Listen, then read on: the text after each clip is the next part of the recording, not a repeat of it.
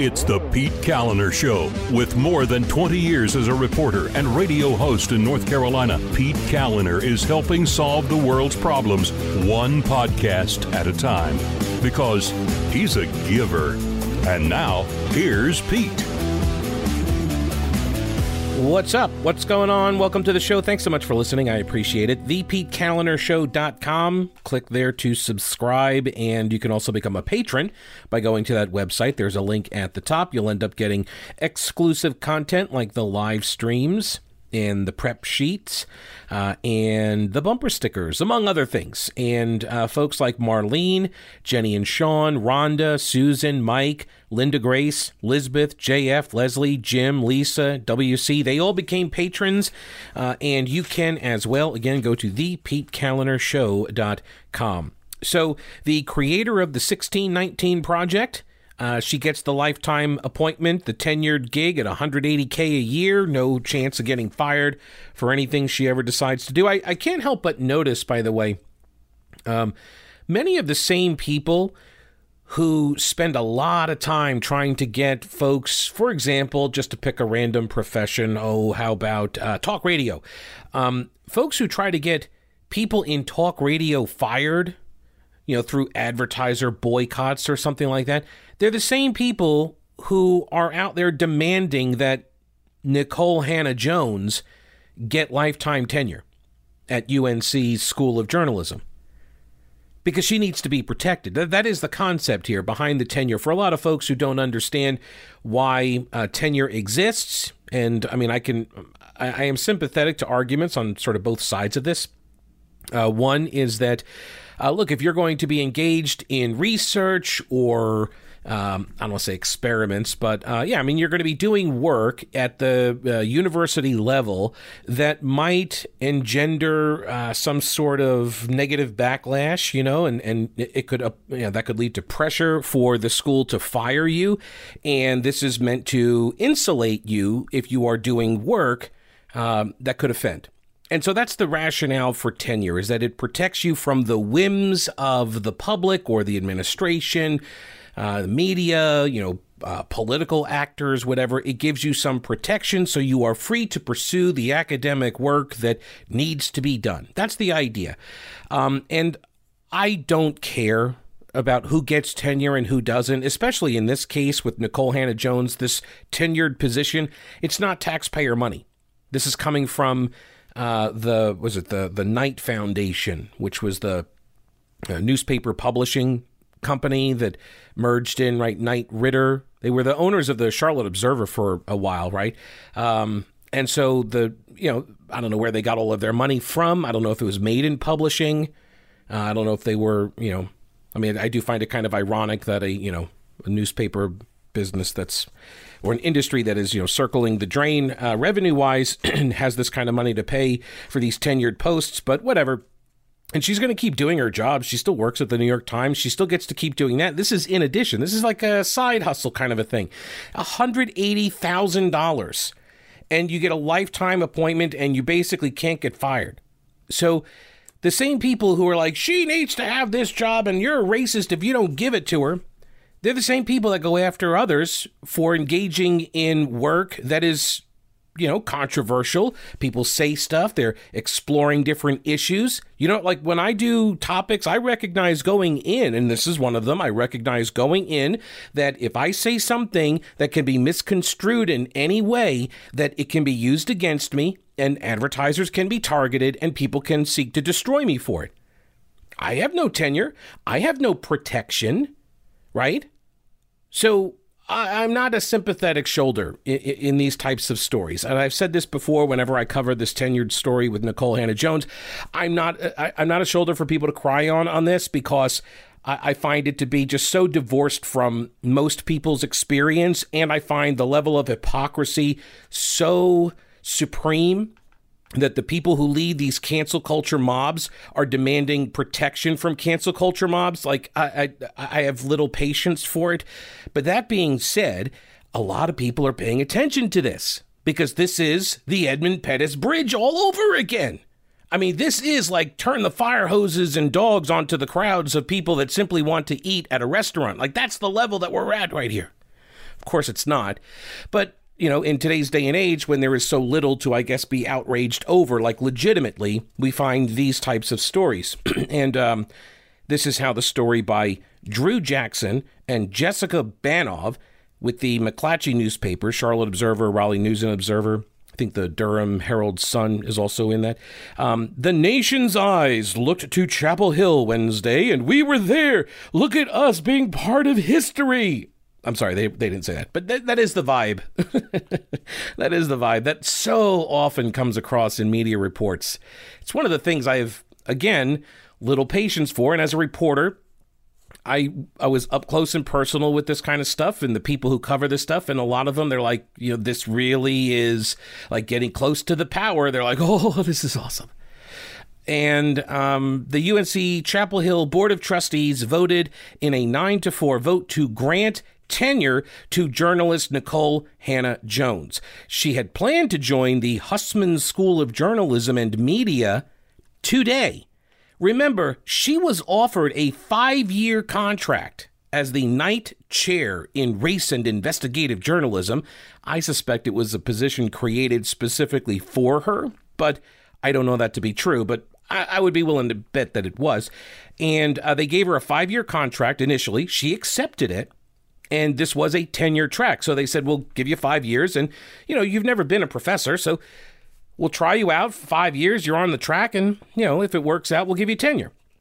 But the school faced sharp criticism, according to McClatchy, for not granting tenure to the Pulitzer Prize and MacArthur Grant winner who had created the New York Times' 1619 Project. She and her lawyers had said that she would not begin the job without tenure, as previous Knight chairs had. They had received this. So they say, well, she should get it too. Now, again, I don't know what all of their other qualifications were. I don't know how you make these comparisons. I don't know how you make these decisions.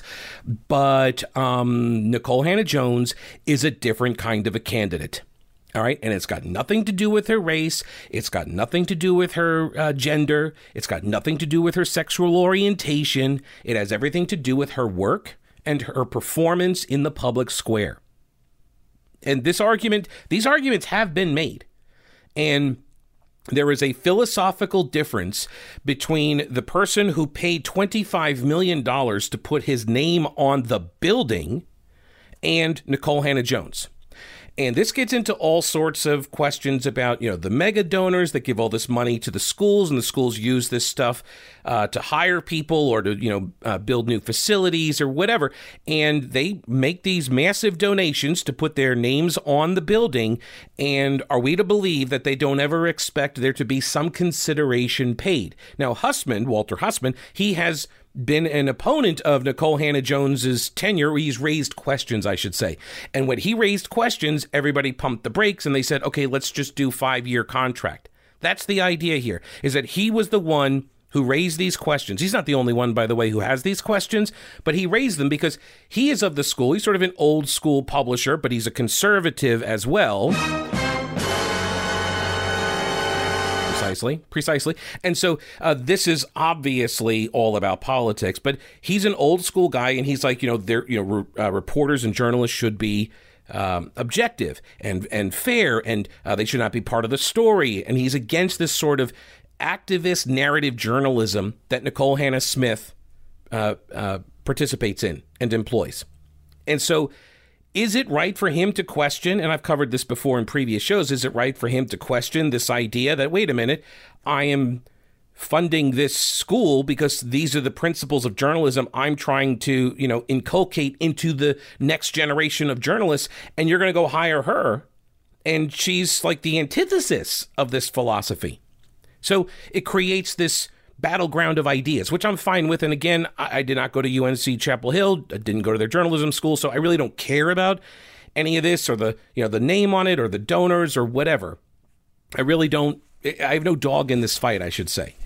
It does raise interesting questions about, how do you practice journalism and the like.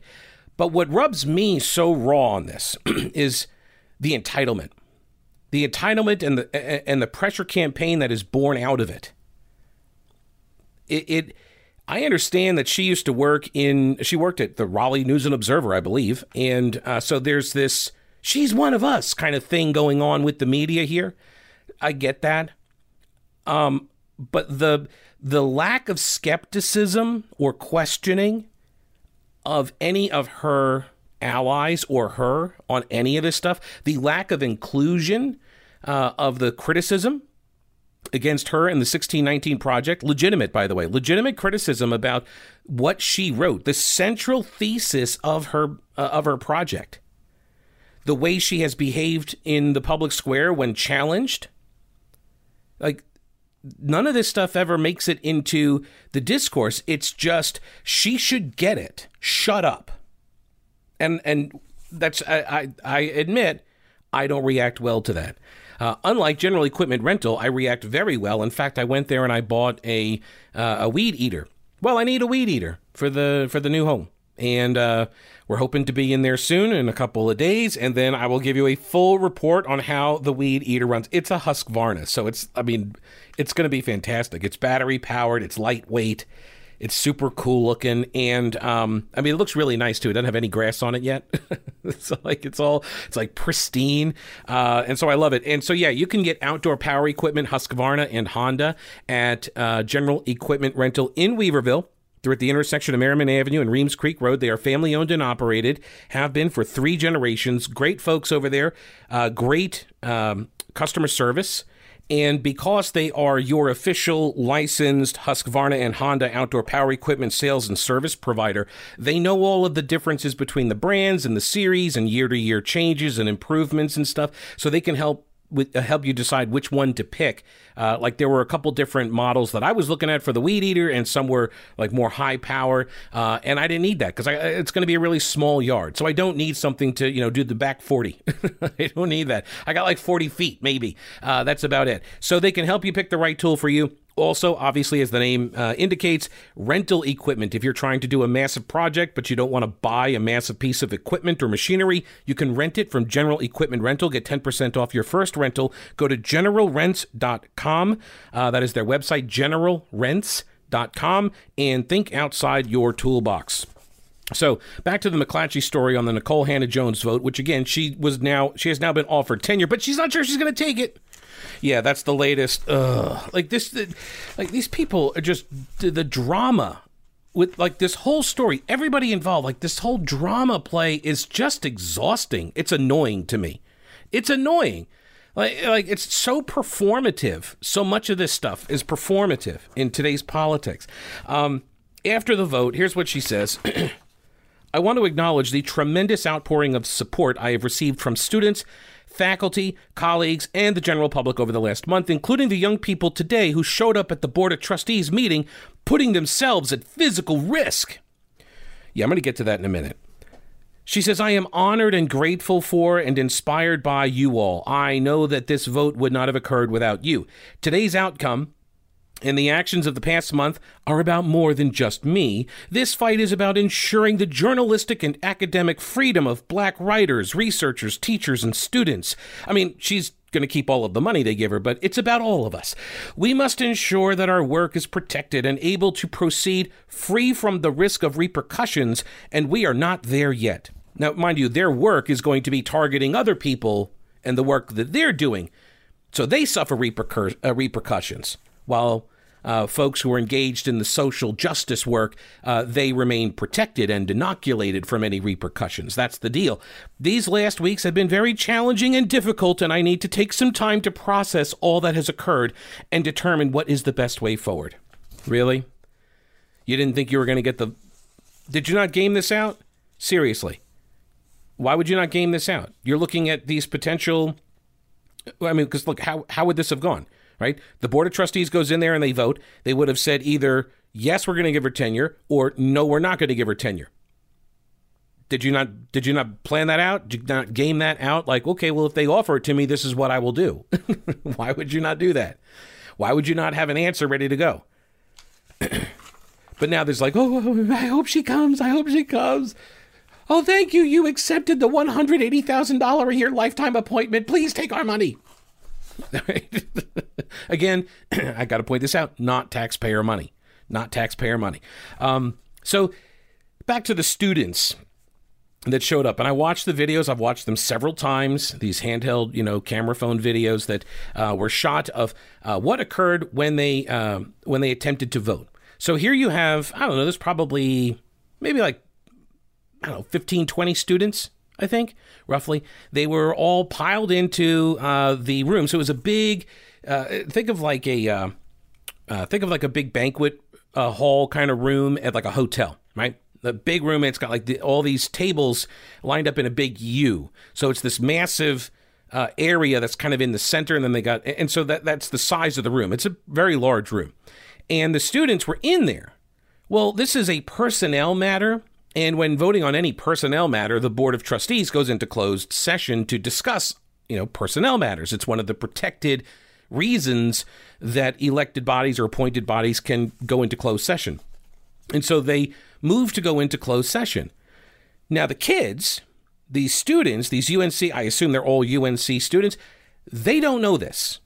They are unaware of the rules that they are demanding be applied, which I find to be hysterically ironic that these people are out there like, we demand you treat her the same as everyone else and follow your rules and give her this tenure and do it by this process. And they don't even know the process. They don't even know that this is this is really fundamental stuff too. This is like a basic understanding of governance and Robert's rules and that sort of thing. And so all the kids are in there and they're like, we're not leaving. We demand a vote. And how can you have the vote in the closed session when the public won't leave? This then prompts the UNC, the campus police officers. They say you got to leave. You can see where this is going, right? They say you have to leave. The kids refuse. They're going to stand there. So now what do you do? So if you're the cops, what do? You just don't hold the meeting? Well, the kids are demanding you hold the meeting. And we got to do what the kids want. That's what this is all about, right? That's what I have learned over the last 2 years now is that whatever the children want, the children get. There are no adults anywhere around that are to say, no, you are ignorant, child. You need to step aside. Nobody says that anymore. The children know everything, even when they don't know anything at all. See, they have the power of the righteous indignation on their side. It doesn't matter if it's true. It doesn't matter if they're correct. It doesn't matter if they're ignorant of things. None of that matters. They feel they're right. So you need to surrender to them. Well, somebody did not tell the cops this because the cops then said, okay, time to leave. And they started trying to herd the kids out of the room. This is a closed session. One of the cops actually says, you want them to vote or not? They got to vote in closed session. But they didn't care. They didn't know. And when they didn't know, they started struggling against the cops. They start wrestling with the cops. You can't make us leave. Tell me, who has the power in that situation? I understand the cops would eventually, if they wanted to arrest these kids, they could. But when you have a group of kids, a bunch of college kids, screaming, F you, pig, you're going to lose your job. That's what they're chanting at them. You're going to lose your job. This was a refrain during the Black Lives Matter protest. They started chanting this at the cops. Who has the power in that dynamic? It ain't the cops. Guys, it ain't the cops. And by the way, when you go looking for a fight, as these kids obviously did, when you go looking for a confrontation and then you find one, you're not the victim. You're not the victim, kid. Sorry. And yes, I'm using kids and children for a reason, because that's the way they acted, like petulant, spoiled children. They demanded, and here's the thing, they got what they wanted. For whatever good that's going to do them. I don't know. Were these all journalism students? I don't even know. I don't think so. If so, that's kind of terrifying if this is what they believe the role of journalists is to be in the future.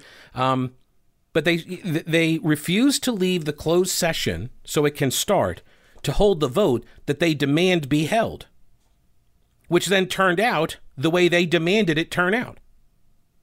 And now they're like, how dare you put your hands on me, physically remove me, and all this. Okay, so you should just be able to stay in a closed session meeting. So there are no more rules if you don't want to follow them.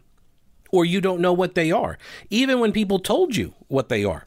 The UNC student body president, Lamar Richards, he worked to diffuse the situation by telling protesters that he had voted for a closed meeting, which is common for personnel discussions. It's not just common, it's required. He sent out a tweet that says, quote, "From me, I wanted to be clear that is legal and standard procedure to discuss tenure and personnel matters in closed session. As I have said, we want Nicole Hannah-Jones's candidacy to be discussed in the same manner, nothing different, no room for any contest or dissent."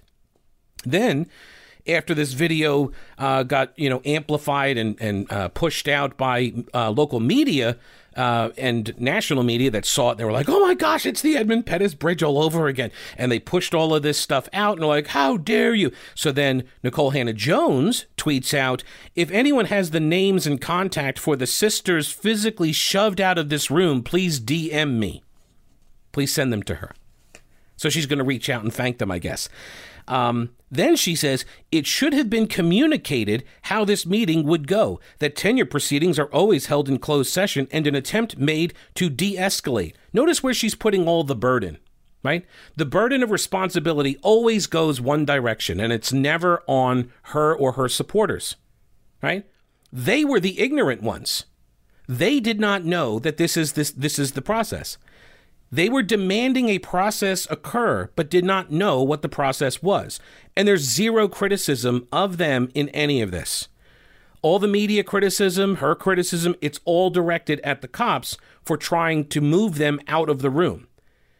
How dare you try to move them out of the room? And then when the kids resisted, how dare you try to continue to move them out when they resisted? So that's the standard. That's the standard. You are allowed to resist lawful orders. You are allowed to trespass. You are allowed to violate a closed session law. You are allowed to wrestle with cops with zero repercussions. This is all the new standard now. I don't know if it applies to everybody, because one thing I have learned about the anti-racist woke mob is that the rules apply in certain situations that benefit them and in other situations that do not benefit others. Instead, she says, black students were shoved and punched because they were confused about the process. This is not right. Okay, they were not shoved and punched because they were confused. They were shoved. I didn't see any evidence of the punch. I watched it like 4 times where this woman says, this student says that she got punched. I see a struggle going on. The cops are pushing them. They're trying to close the doors, and the kids are holding the doors, not letting the doors to be closed.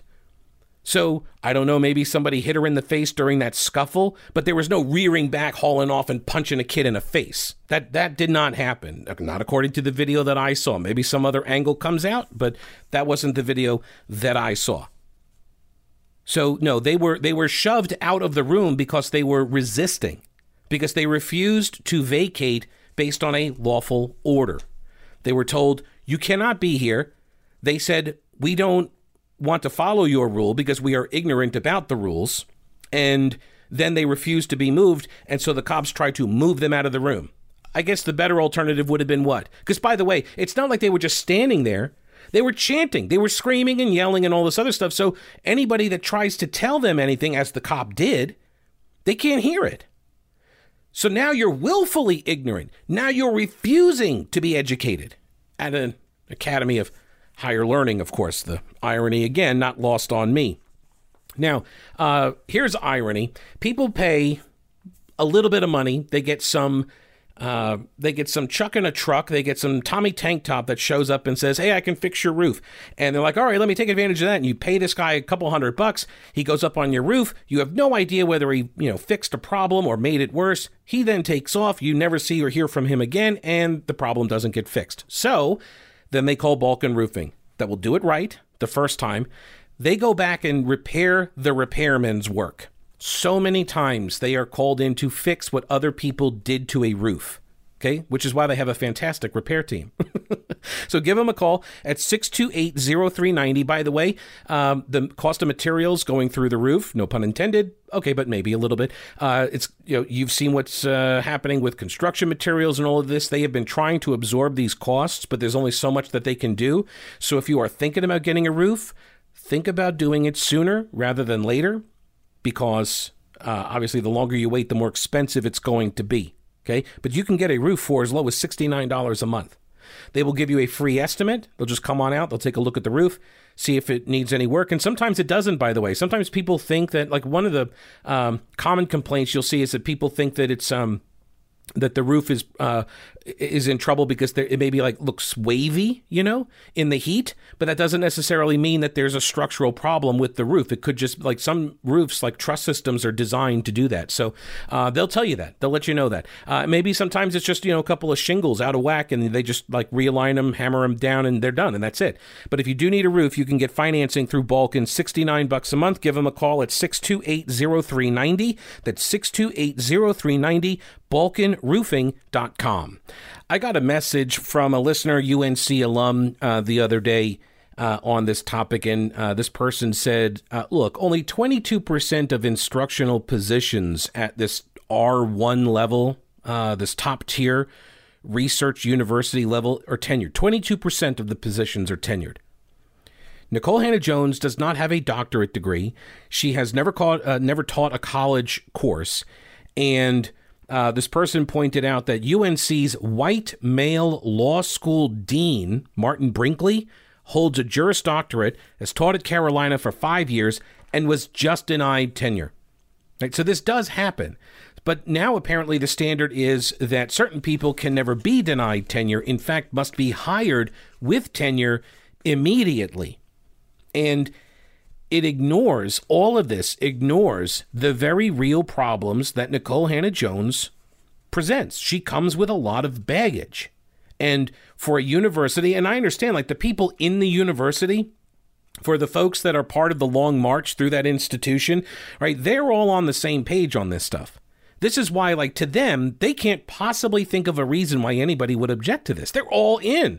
This is fantastic. We can get Nicole Hannah-Jones here, the 1619 Project creator. We can get her on staff. Oh my gosh, this is fantastic. There's no downside. It's win-win for everybody.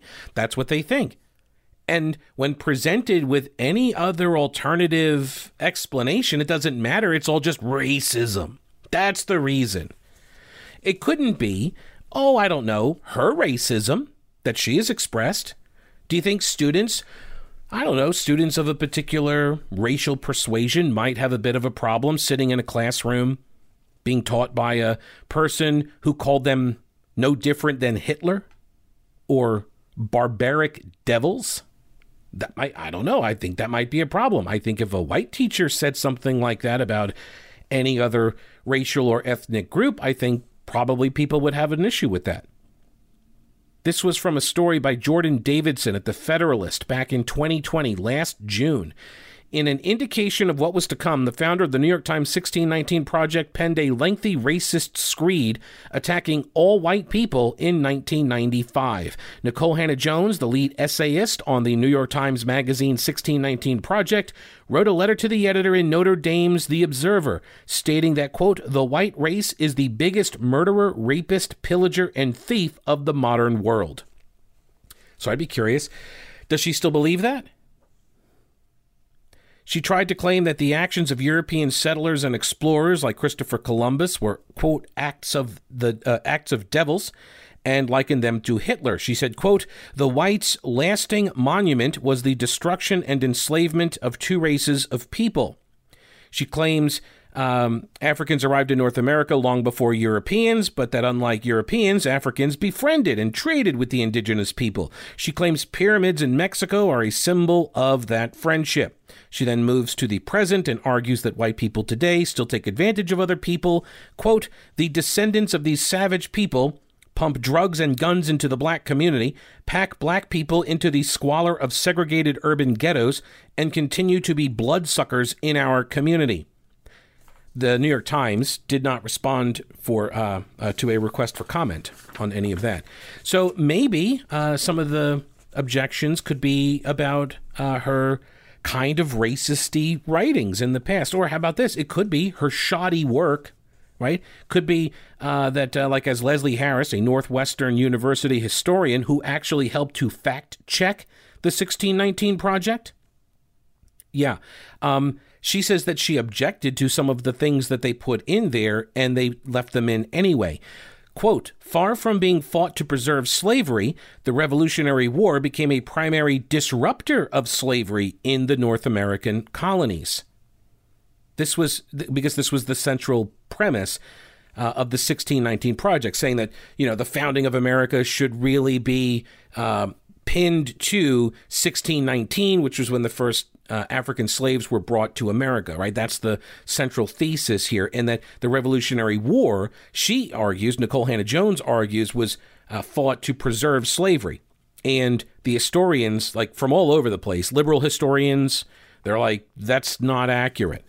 Lord Dunmore's proclamation, a British military strategy designed to unsettle the southern colonies by inviting enslaved people to flee to British lines, actually propelled hundreds of enslaved people off plantations and turned some Southerners to the Patriot side. It also led most of the 13 colonies to arm and employ free and enslaved black people, with the promise of freedom to those who served in their armies. While neither side fully kept its promises, thousands of enslaved people were freed as a result of these policies.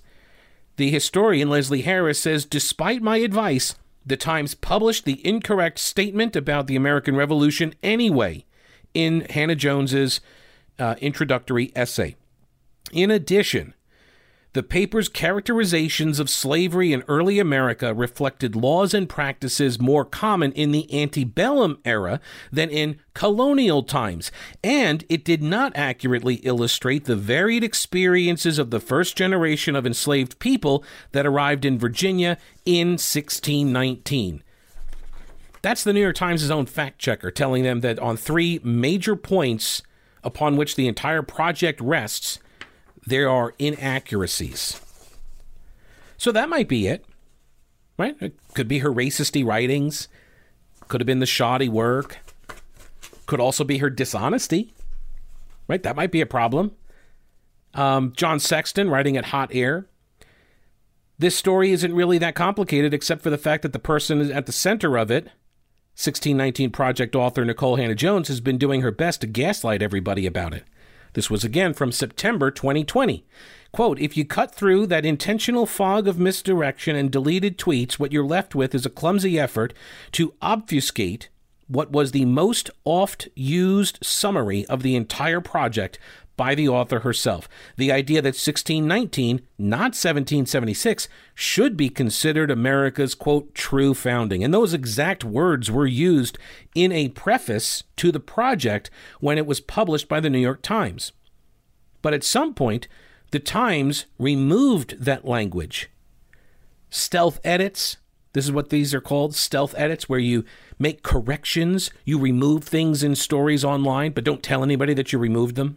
You don't put like a note there. Hannah-Jones herself recently complained that right-wing critics have done a great job at framing those words as if they were part of her project, when according to her, they never were. That is a lie. They were part of the project. She actually has said them. It matters because Hannah-Jones is claiming simply not anywhere close to a fair amount of how that claim featured in the rollout of the 1619 Project. Simply put, the Pulitzer Prize-winning author is lying when she says this appeared once in promotional materials and was never really part of the project. On the contrary, this same phrase actually appeared over and over and over from her own mouth when she was describing the project in various interviews. She's basically claiming that her critics are fabricating evidence against her instead of admitting that this came directly and repeatedly from her. Is that who you want teaching journalism students? Is that okay? Is that a fair question to raise? Nobody is talking about it. We all just assume, right? Well, she got this Pulitzer. Oh, so what? So the fact that she's lying about what she's been saying the project was that got her the Pulitzer, that doesn't matter in any of this? Her honesty doesn't matter?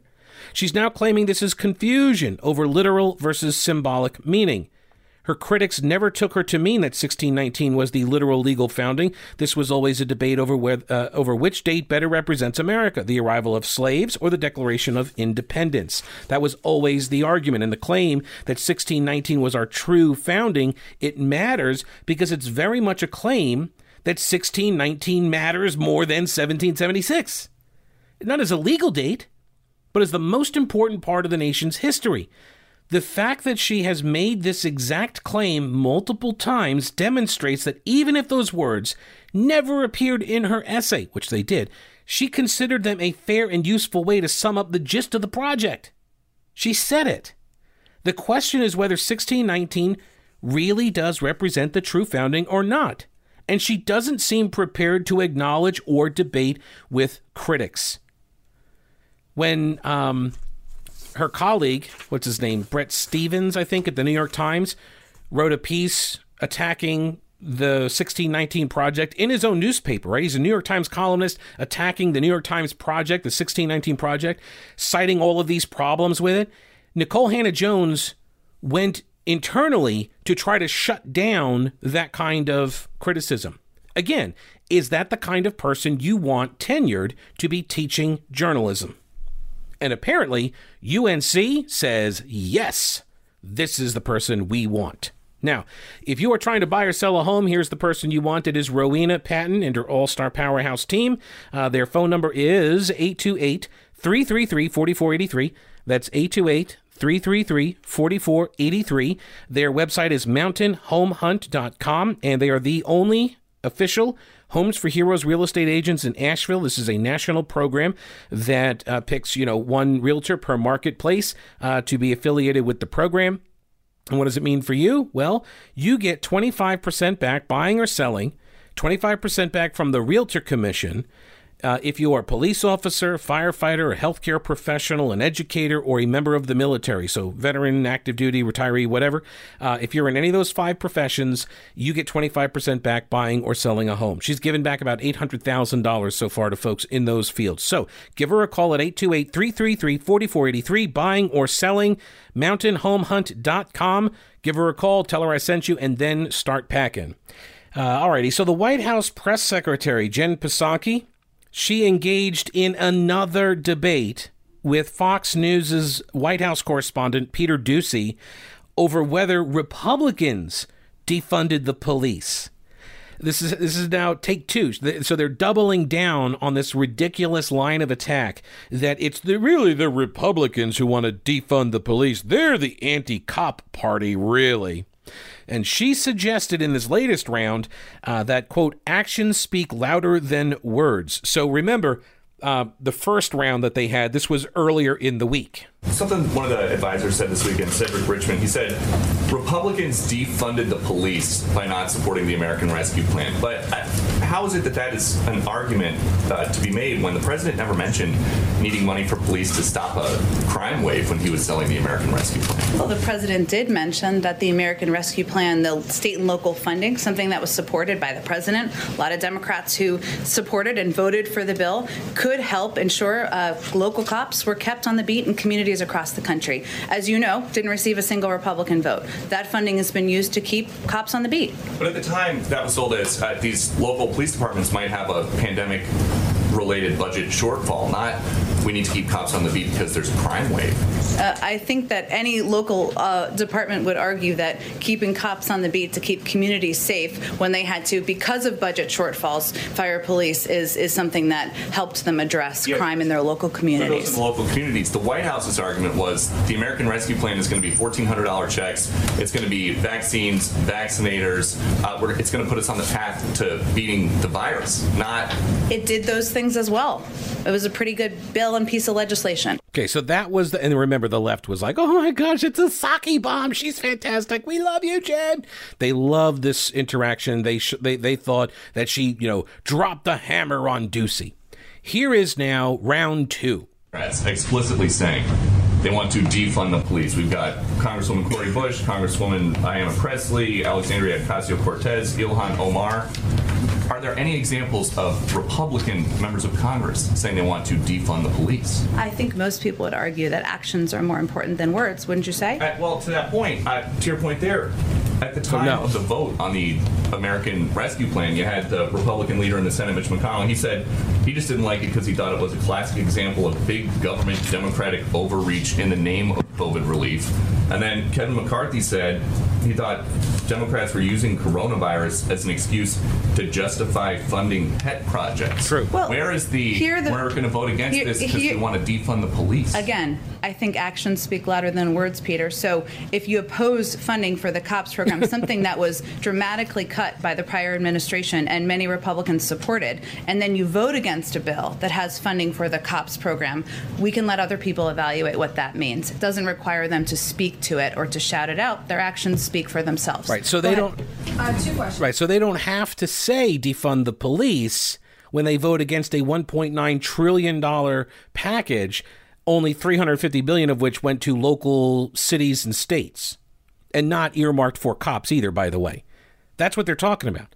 This was $350 billion in a nearly $2 trillion package, and this was supposed to go for local jurisdictions to fill budget gaps. That was the idea. And you look at North Carolina, by the way, and North Carolina has so much extra money because of all of this. Like, they're trying to figure out ways to spend it on things. They're searching, like, what can we use this for? How, one-time projects, what can we do with all this extra money? That's happening all over the place.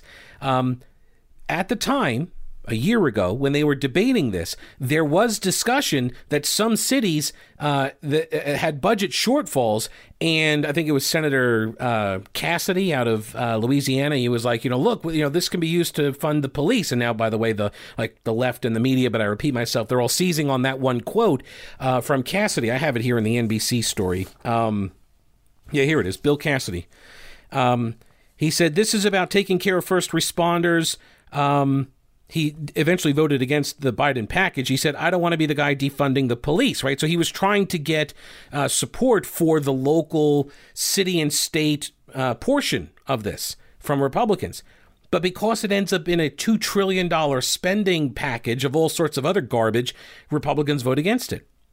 And by the way, there was an opportunity, because think about this. If the Democrats had simply said, here is a bill that funds budget gaps for police departments and fire departments all around America, do you think Republicans vote for that? Of course they do.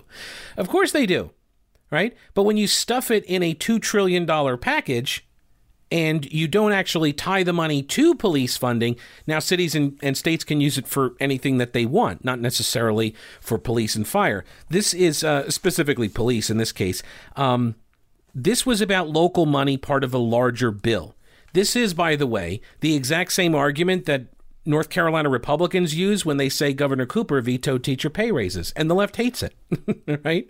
So they're all using this same sort of legislative trick. That's what it is. It's not really even a trick. It's like, we're going to put stuff in here that you don't like, and so you're either going to have to vote against the whole thing, or you're going to have to vote for it and hold your nose on the stuff you don't like. This is a common tactic. We all know this. Right? Just like we all know that if you need real U.S. military surplus, you go to Old Grouch's military surplus in downtown Clyde. Right? He's your source for real U.S. military surplus. Everything from ammo cans to MREs to backpacks and camp stoves and rain ponchos and gun accessories.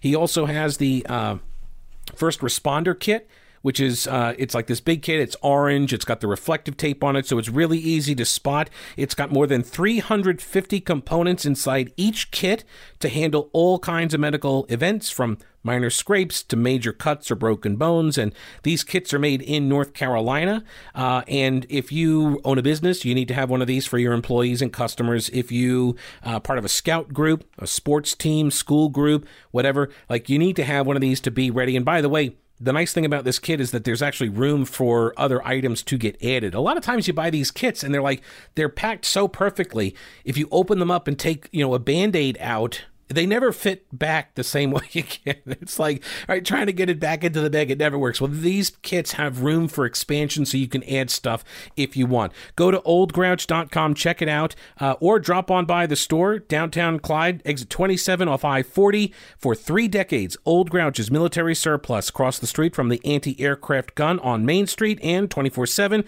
at oldgrouch.com. House Republicans who opposed the $1.9 trillion COVID relief bill continue to see the benefits in their communities, reports NBC News, and Democrats want to remind voters that they are getting federal aid despite and not because of their elected officials. As violent crime incidents have increased ahead of the summer, Democrats and Republicans are already trading accusations of responsibility for thinning police ranks. See, this to me, most of the cops that have been leaving are leaving because of their own choices, because of the climate that has been created by the left in America around policing. Okay, the Ferguson effect and now the Minneapolis effect. Right? This is not because of all budget cuts and stuff. This is because of the climate and the attacks on law enforcement that have come from the left. As part of that effort, Democrats are highlighting communities in at least 10 districts where Republicans voted against the American Rescue Plan, but now they've gotten money, and without that money, the police departments would have suffered. Right? So they're trying to make this connection. I do need to point this out. It's ridiculous. This is a laughable, silly, ridiculous argument. The Democrats think you are stupid. The polling is terrible for them on this, and they need to reposition. They need to claw back some of these percentage points among Black and Hispanic voters who are not happy with the defund the police effort that has made their neighborhoods much less safe. That's what's going on here, right? We all know it.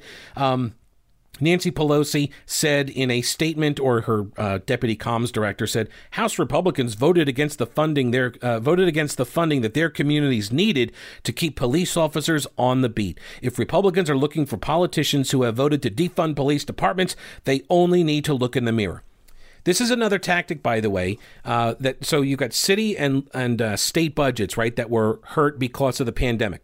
And so they were short on revenue, right? This is a common tactic in all budget fights, which is that the elected leadership will dangle in front of usually voters when they're trying to get a budget approved and it includes a tax increase and they're trying to sell that tax increase to voters. They will dangle in front of the voters like, well, do you want this new fire department? Well, if you don't approve this tax hike, well, we're going to have to cut police. School districts do it with after-school activities, and the most popular ones, like we're going to have to get rid of, bus service and football. Like those are the first things that they always go to cut, right? Because they know that's the stuff that people want, because that's a core service of government. They never say, well, you know what, we're going to have to dial back on Parks and Rec. Right? They never say, well, we got to, maybe cut our own pay or something like that. No. It's always the stuff that's popular. That's the tactic that is at play here as well. Because these cities and states, they could have cut their budgets and left police harmless, but they were under pressure from the left to defund the police. We all know this. Democrats think you're stupid. They think you didn't see the last year of protests, of the blatant calls for defunding the police. And when we were like, wait, defund the police? And they're like, yeah. And then when some Democrats were like, well, wait a minute, I'm not so sure about that. They're like, well, it's just a slogan maybe. And then the activists were like, no, it's not a slogan. You have a member of Congress, Cori Bush, a Black Lives Matter activist. She ran on this platform of defunding the police. And I know that Asheville is a perfect example of it. You have an all-Democrat city council. What, the Republicans were the reason why they're moving to defund the police and why we've lost a third of the police force in Asheville? That's the Republicans' fault? Republicans who don't even run for office anymore in Asheville because you can't get elected in Asheville. It is a complete Democrat stronghold. And they're looking to defund the police. But that's the Republicans' fault. Please. The cops are quitting because they get no support from the city council, and the population in this city that's mostly left-leaning, they hate the cops. That's why they're leaving, and they're taking jobs in surrounding areas where people welcome them, where, dare I say, conservatives, Republicans welcome them. And the worst part is that the people that are going to be most hurt are the very people that the left claims to champion and try to protect. It is gaslighting. Okay. Now, I am not gaslighting you when I tell you that Mattress Man Stores is the place to go for your next mattress. Pick up a Biltmore mattress and you'll get a free box spring, part of their July the 4th sale. Go to mattressmanstores.com. You can actually click on the financing link and get pre-approved before you even walk into any of their stores. Synchrony Finance offers 0 down and 0 interest for up to 72 months for qualified applicants. They have tons of other flexible financing options. They have 5-star local delivery service. They have nationwide shipping. They have a 120-day comfort guarantee. So experience the difference at Mattress Man, locally owned and operated, 4 stores in Asheville, Hendersonville, and Arden. MattressManStores.com. Buy local and sleep better. I actually got a message from a listener, Jim, who said, hey, remember this whole defund the police pivot that Democrats tried? Roy Cooper actually tried it in a debate with Dan Forrest in 2020. And I was like, you're right. I went back, I pulled the audio. Our communities are working very hard to keep themselves safe, to start their economies going. This is Cooper. But Dan Forrest right now is doing what no leader should do.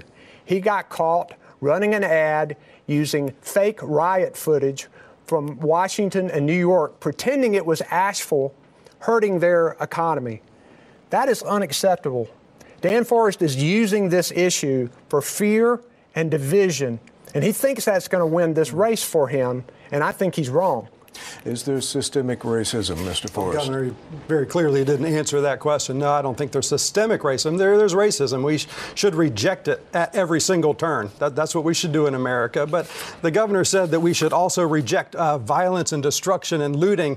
When he stood by, he's locked in his mansion, surrounded by a wall, surrounded by a fence, surrounded by police cars, and surrounded by police officers in riot gear. And just 2 blocks away, downtown Raleigh was being destroyed. Downtown Charlotte was being destroyed. Downtown Asheville was being destroyed.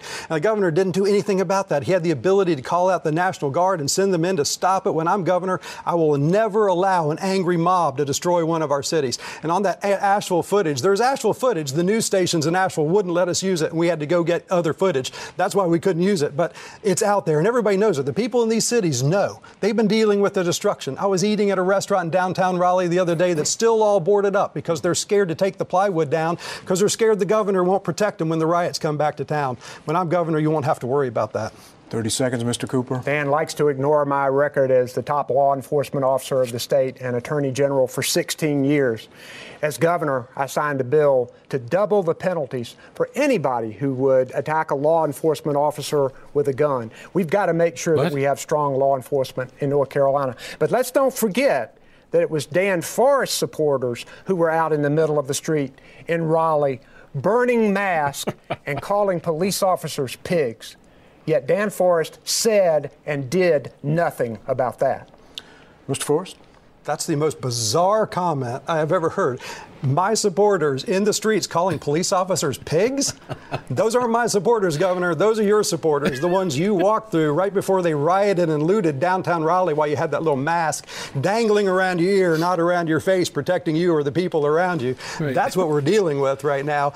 That is why the vast majority, almost every single law enforcement organization in North Carolina has endorsed Dan Forrest, because they know the governor does not support law enforcement, and he didn't for his 16 years as Attorney General either. Right. And so that was the first example of Democrats trying to flip this script, that somehow or another them refusing to protect downtown areas from rampaging Black Lives Matter and Antifa mobs, their base, their leftist base that rampaged through cities in the name of justice. And Democrats were too afraid to confront them over that because they saw it as a way to hurt Donald Trump.